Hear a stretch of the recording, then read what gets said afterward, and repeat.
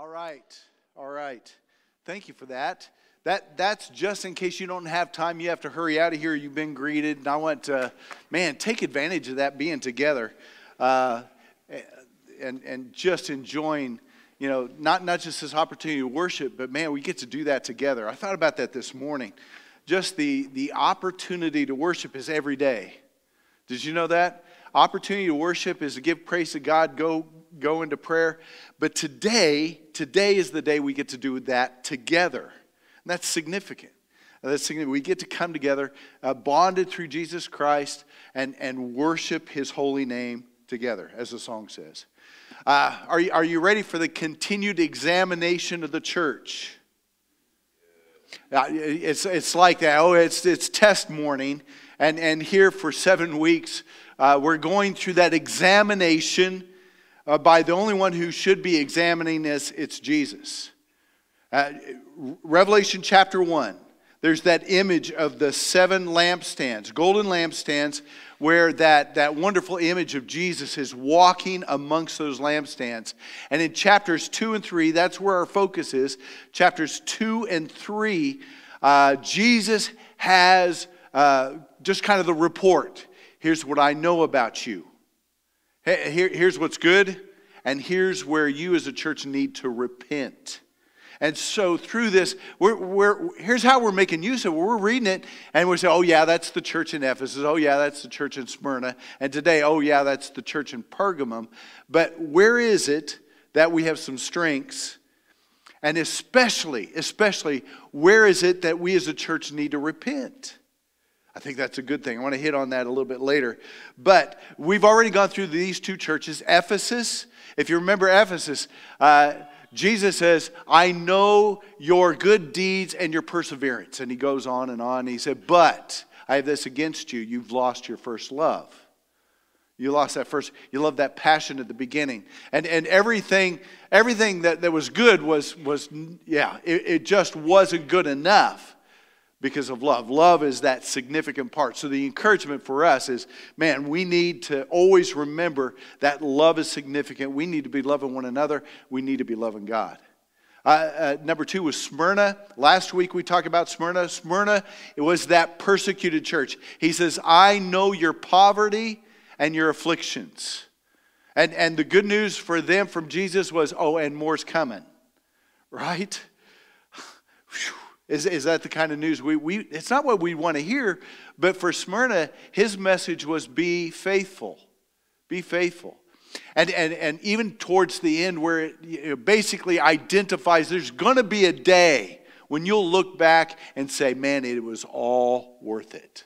For Smyrna, the persecutions, the 10 days of imprisonment and death, it was all worth it. It was all worth the sacrifice and the enduring of the greatest difficulties because what God has in store for us yet to come. That was the message to Smyrna.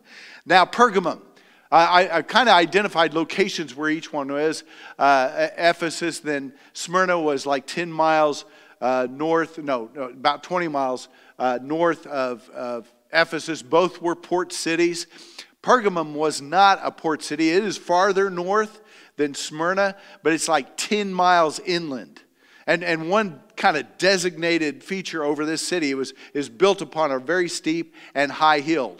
Now, if you're from Kansas, we probably would have called it a mountain. Have you ever been in Kansas and that's real high? Well, that's a mountain. And people in Colorado laugh at you and say, that's not a mountain. So it was a very high hill.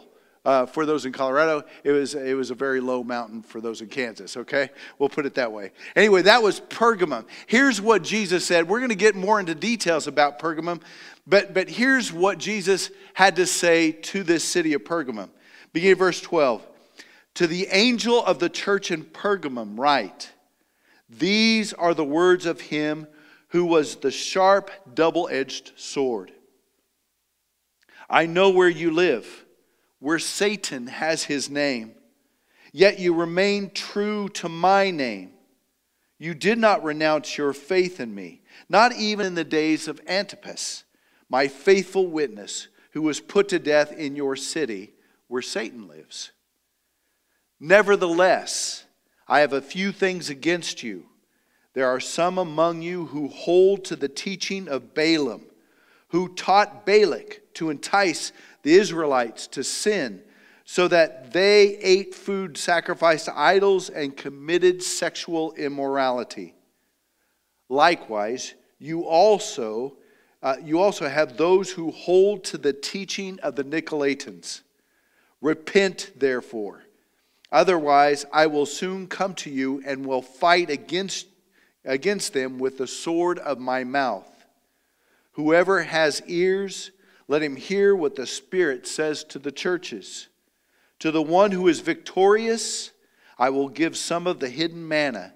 I will also give that person a white stone with a new name written on it, known only to the one who receives it.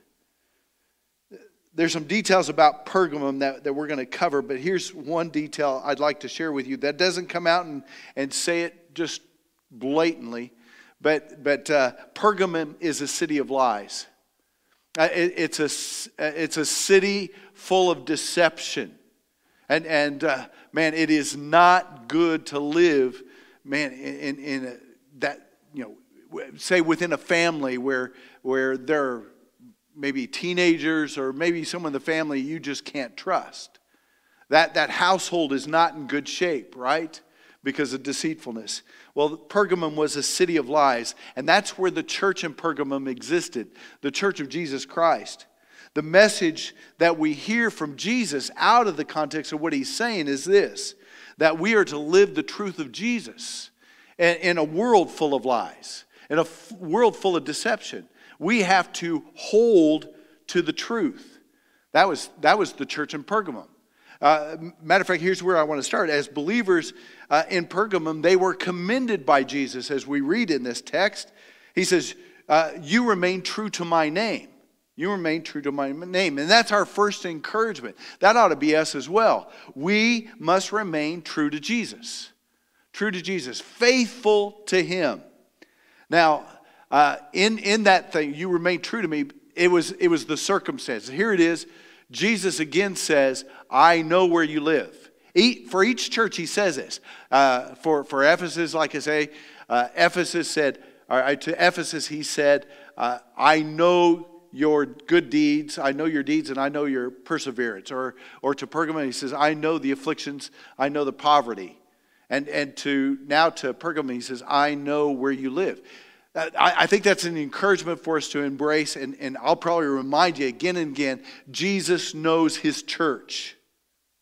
Jesus absolutely knows his church. And this idea of an examination every once in a while is just kind of the idea we've thrown out there, but Jesus always knows his church. He knows us. He knows the good about this congregation. But he also knows where we need to do some repenting.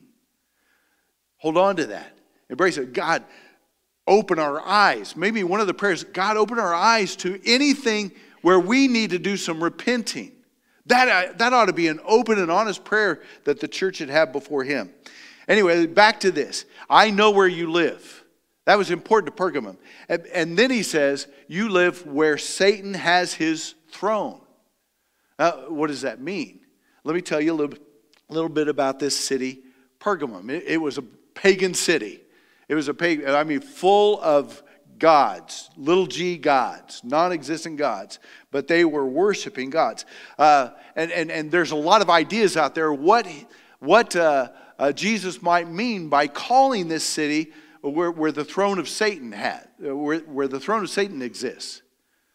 It could possibly be that upon this very high steep hill, on the very top of that existed this it was a good grief! It was a shrine, or it was a temple to the god Zeus. It was a temple to god Zeus. Zeus was that supreme god, and it was built right on top of Pergamum. It was also a place of the cult of Asclepius. He was a god you would always be able to identify, not necessarily by his looks, but by the staff that he had with him. It was entwined with a snake upon it, We might be familiar with that. And the symbol for medicine today, or it has serpents up a pole or something with wings that actually comes from Hermes. But the snake idea actually came from the god Asclepius. Now, Asclepius, as a god, was a god who was of healing, even identified as a savior amongst them. And so there's that a cult, a rather large following for this specific god in Pergamum. It was also a place, like many other places, a place where emperor worship they were very involved in emperor worship. The temple of Augustus was built in the time of the beginnings of the church. Plus, other temples were built on behalf of many of the emperors. Overall, I appreciate one of the sources I looked at basically identified Pergamum as the seat of Satan, or the throne of Satan, as like in Revelation. You know, the identifying of the beast in the book of Revelation, his dwelling, it was Rome. It was Rome. It was his throne in the west. Pergamum, at one time, Pergamum was a capital, or a very central, focused upon Rome location, and it had moved since then, but it was seen because of its paganism, but also because of the strength of Rome was coming through Pergamum. And it moved on to Ephesus, but that's one of the other ideas. Whatever it is, we know who Satan is. We know who Satan is, and this is the ideal. Well, the scripture says that Satan is a liar, and he is not only that, but he's also the father of lies. Deception is his greatest tool.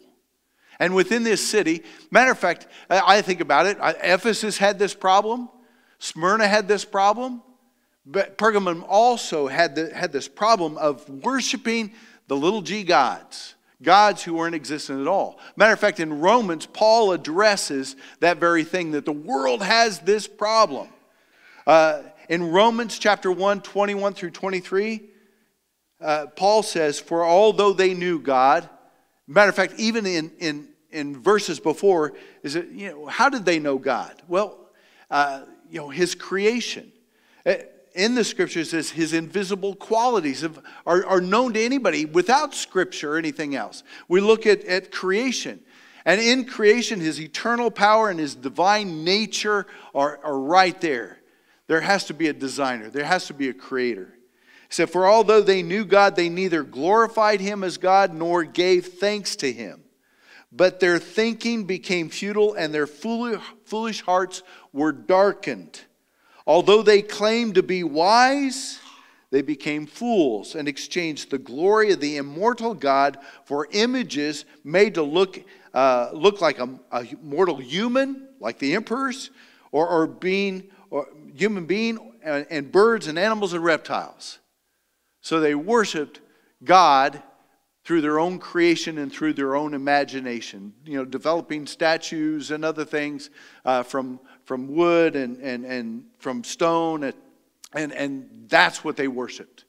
And I'll emphasize it again, little g, non-existent, came of their own imagination. That's who they worshipped. Now, the world continues in ignoring God's existence today. People around us just truly ignore God.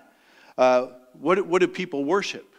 What is it people around us are worshiping? Whether it's riches, or whether it's fame, or famous people, or sports teams, or there is worship going on, and the world around us is ignoring the opportunity to worship the one true God, the one who is called Jehovah in the Old Testament, the Yahweh, the great I am, the beginning and the end, even as Jesus identifies as the first and the last.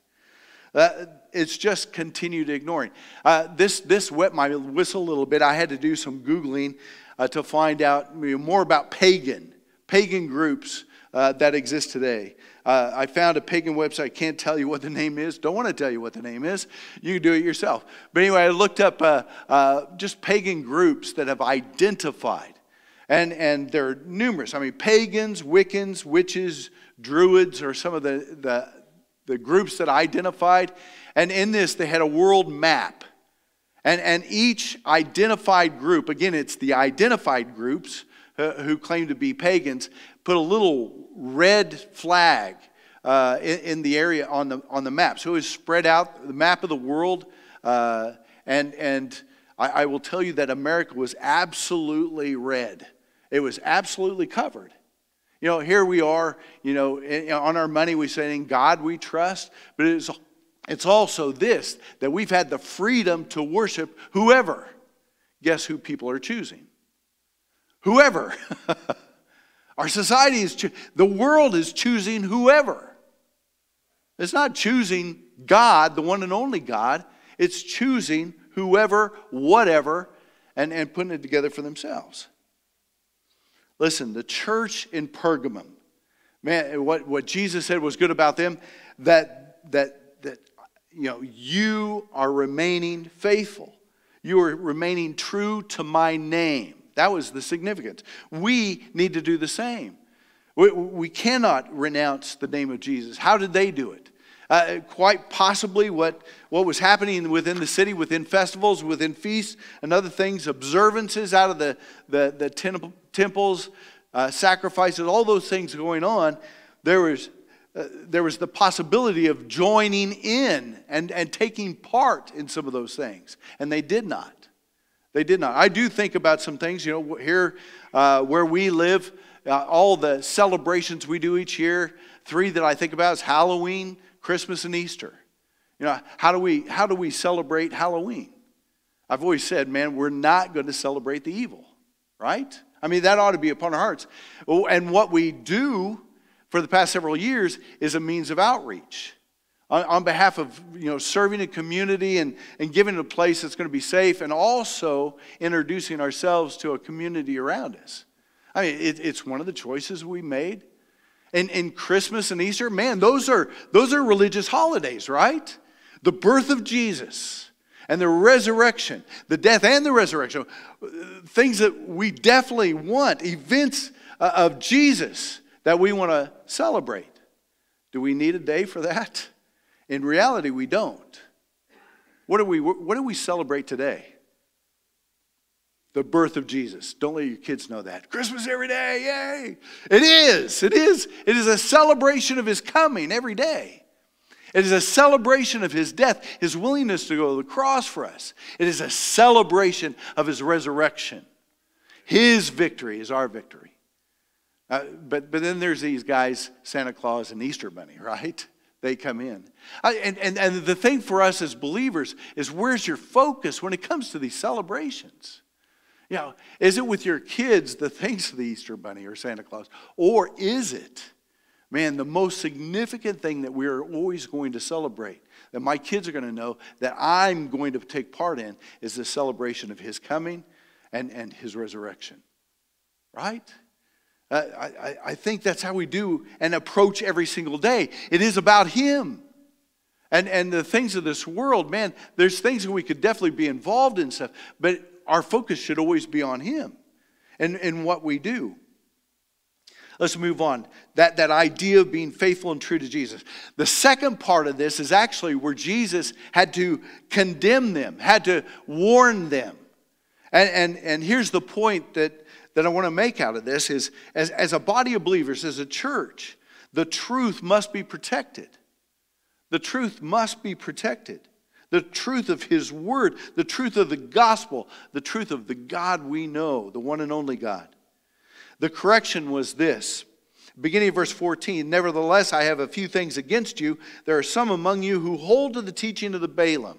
Hold to the teaching of Balaam. And then verse 15, likewise, you also have those who hold to the teaching of the Nicolaitans. The problem was, as a church, they failed to stand against deceptive teaching. Or they failed to stand against the deceptions that were out and around. It was some of that deception was being infiltrated into the church. It was being taught. And the church cannot allow that. We cannot be apathetic to those things. We need to be aware of it and be ready to correct it. Let me just go through these two teachings. The teaching of Balaam really is not even a teaching at all, or it's not a doctrine that was being spread. The way it's presented, we go back into the Old Testament for this. It's actually some activity that was taking place. Numbers 31, write these down if you want to look at them later, but Numbers 31 verse 16 identifies specifically what's going on with Balaam. And Numbers 25 lays out the actual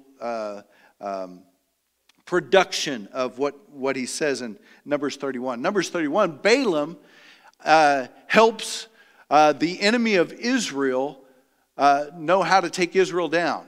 As that nation of God, Balaam gives the Moabites exactly what they need to, how do I take this nation down? Well, in Numbers 31:16, it's about seducing. You don't go attack them physically. You seduce them as a nation. You seduce them into unfaithfulness. You seduce them into unfaithfulness. That's how Balaam says, this is how you do it. And in Numbers 25, you see it happen. The Moabites seduce the Israelites with their women. They seduced the Israelites with the women. They indulged in sexual immorality that led to sacrificing to the gods.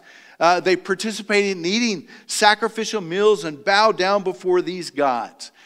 Israel became unfaithful because of the seductive ways that Balaam had introduced. It's saying it's okay, it's be a part, and oh, I want some of that. Matter of fact, that's the teaching of the Nicolaitans. I really believe there's a connection between these two.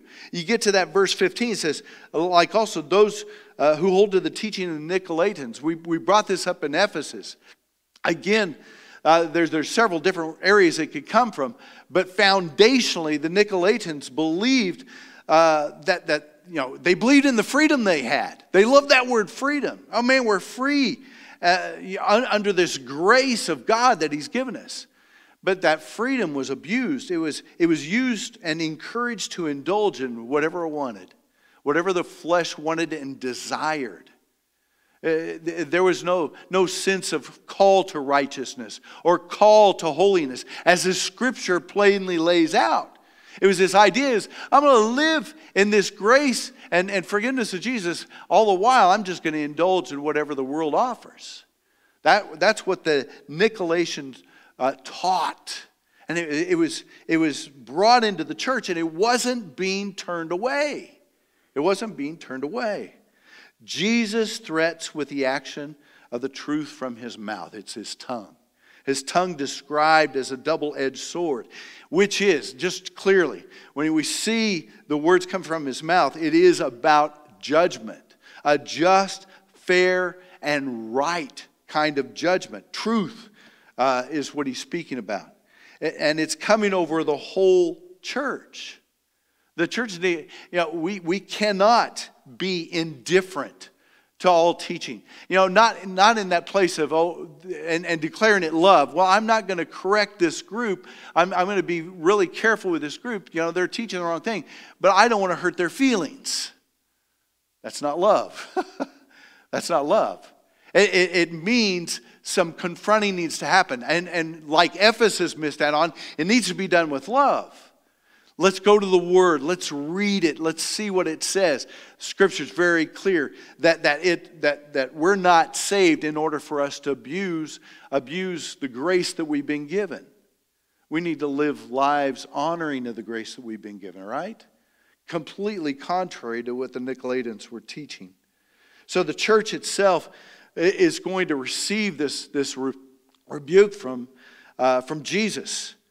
But there's also going to be a judgment over those who act unfaithfully and who have this disregard for the grace by, saying, I'm going to receive grace, but then I'm just going to conduct myself however I want to. That's not true. That's not from His Word. And the church to be accepting of that, God forgive us. What does He say? Repent. Repent. Here's who we need to be as a church. We lay this out before everybody. This is why we exist, is so that we could foster the family of God. We want to foster the family of God. It's going to be seen in our preaching and our teaching. And our teaching and our preaching is going to be full of God's word, held correctly. Okay, I will say it again. If ever there's a place where I've gone astray from scriptures, I expect the leadership of this church or anyone to come and ask, correct, let's get it right. We're in this together. Okay? So that the Word of God is being proclaimed from here, or in classrooms, it is being declared and taught. It is that part of fostering the family of God. We want each of you to develop a love and an understanding of the truth of the Scriptures. Not just someone you see on YouTube or pick up on, here and there. There's a lot of preaching out there. Some of it excellent and good. Some of it could lead you astray. Could you imagine guys, Nicolaitans, who come out and lay out this message? Man, you're free. Just indulge. Man, God's going to forgive you and everything's okay. I have heard messages from many who've just butchered the Scriptures and what God intends us to hear. We need to be careful what we hear, because ultimately we need to know the truth. We need to know the truth of His Word, truth of God, the truth of His Son, the truth of that gospel that saves us. That act of repentance, that's actually connected with this thing of us fostering the family of God. You know what? A church that finds itself repenting often, I believe, is a church that is healthy. Right? I believe a believer who finds himself on their knees and asking for mercy and forgiveness and repenting before God, humbling himself before God, is a healthy believer. Man, if you don't find yourself involved in some repenting and some moving forward, that's not taking place. The moving forward isn't taking place. The changing, the growing isn't going to happen in your life or in a church as a whole. Man, I think Tyler, who came forward last week and boldly just said, man, I repent of this thing in my life, that brought up in the sermon. I would love. And this sounds strange. I know this sounds strange and difficult. I find it easy just to tell you that I'm a sinner. I'm a sinner. And to some of you, I've been more specific with that, what that means. I'm not someone who you put on any kind of pedestal. I absolutely am dependent upon Jesus Christ. Absolutely dependent upon Jesus for my salvation. When I go to heaven and I stand before God and the judgment comes, I'm not going to depend on all the sermons I preached or whatever good things I've done. I'm not. I'm looking, Jesus, there He is. I'm going to be dependent upon Jesus. So are you. And it will always be. The church that's going to be healthiest is the church who has the ability to repent and to hit her knees and to ask His forgiveness. Hopefully the church in Pergamum responded to this and said, man, we're going to hold to the truth. We're going to take care of the false teaching, the false believers within the church. We're going to confront them. We're going to confront them with love. And we're going to, although with love, protect the overall church so they won't get the Scripture turned around. Oh, finally, verse 17. We need to get to that. Verse 17 is this. It ends well for all those who faithfully live this truth. It ends well for those who embrace and live the truth of the Scriptures, who live the truth of the gospel message of Jesus Christ. Those who will not compromise their faith in this sinful, deceitful world. We'll faithfully live that truth. Those who are victorious, it says within verse 17, will be given hidden manna and a white stone. Hidden manna, we know what that is if we're familiar with the Old Testament. Manna is what the people of Israel, the children of Israel, had received when they went into the desert. It is God's provision. It is God's provision in a desert place where nothing else existed. They didn't have to toil for it. They didn't have to plant it, grow it. They went out and collected it each day. It is absolutely God's provision. Then the stone. Man, there's a lot of different ideas for the stone. There's the breastplate of the priest, and there are certain stones in there that help make decisions. Some think, well, man, maybe it's one of the stones out of the breastplate of the priest. Possibly. It is specifically as a white stone. In a trial, a juror would cast a white stone or put a white stone in a basket, identifying a not guilty verdict, which I kind of resonated with me. I like that one. You're going to be given a white stone, not guilty. So that might be an identifying part of that. The one that I kind of resonated with the most was this idea of there are certain tokens or stones or maybe different things that were given to people that was more or less an admission to a great banquet that's coming. And so they're given a stone. And the white stone indicates the triumph of their faith, the ones who are victorious. And it just reminded me to put those two together, a great banquet where God's provisions is going to be given. And a stone that is going to be admission to that. A white stone that shows the victory of that person.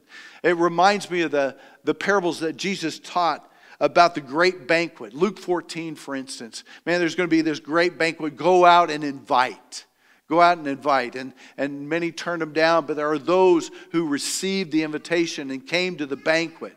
It does remind me, there is going to be that day. Man, what a celebration. Guys, are you with me on this? Wouldn't you like to start with eating? The table's set, the provisions are there. Matter of fact, the whole idea of what's going to take place is that through God's truth, He's going to bring together all those who hold on to that, who are faithful. He's going to bring about peace. He's going to bring about His provision. And He's going to bring about vindication. When we think about a world of sinfulness and ugliness and their continued lies, and maybe us being mocked and even persecuted to the point of being persecuted, that idea of vindication is pretty sweet. It's pretty sweet. And I think in that day we will be vindicated as today we continue to stand for the truth of God's word. We stand for His truth. It also, I don't want to miss this, it also lays out this name that is given to that one. A new name, which is a transforming experience to come when we're changed. That perishable to the imperishable, the mortal to the immortality, that great transfer. So there's absolutely reward coming to those who are going to be faithful and true to what God has provided and given to each of us. We are to live faithful to God. We're to live faithful to God through Jesus in a world full of deceitfulness. It's all around. Aren't you worn out because of it? If you watch any kind of news and things like that and you have nowhere to turn, when there's so much deceitfulness in the world, sometimes we're even confused. And the truth is the Satan in this world has one huge lie, and it's this: God doesn't exist. Or there's other gods where you could put your attention. There is only one true God. One true God. And you know His name. You know His name. You know what He's done. He's Jehovah of the Old Testament. He's Yahweh. He is the beginning, the last. He's the Alpha and the Omega. There is no other God. And wow, what a story He's given us through Jesus. So in this, remain true to Jesus. Remain true to Jesus. And as a church, protect this truth. Protect the truths of the Scripture. Hold to it. Stand firm in it. Don't bend. And we as a church want to be healthy in that. We want to be strong in that. And understand this too. Through faithfulness, through enduring difficulties, it all ends well. Right? It all ends well when we enter into glory. Holding on to that truth, what He has provided for us. Let's pray. Father in heaven, we praise You. We thank You always for Jesus. We thank You for the message of salvation we have through His coming, willingly going to the cross. Lord, to pay a debt that we cannot pay. To redeem us, to atone our sins. Father, to bring us into this relationship with you. Father, through his blood, fully cleansed and brought into this, into this family, brothers and sisters in Christ, united to their Creator. God, we call you Father. We praise you for that message. We ask, Lord, that you help us to remain true to Jesus. That, Father, in the face of this world, that we're very mindful of what's happening in the church and what's being said, what's being taught, and correct it, Lord, where it needs to be corrected, where it goes errant from the truth of your word. We praise you for the ability that we have to read and take it in. So we do ask, Lord, that you continue to strengthen us in your word.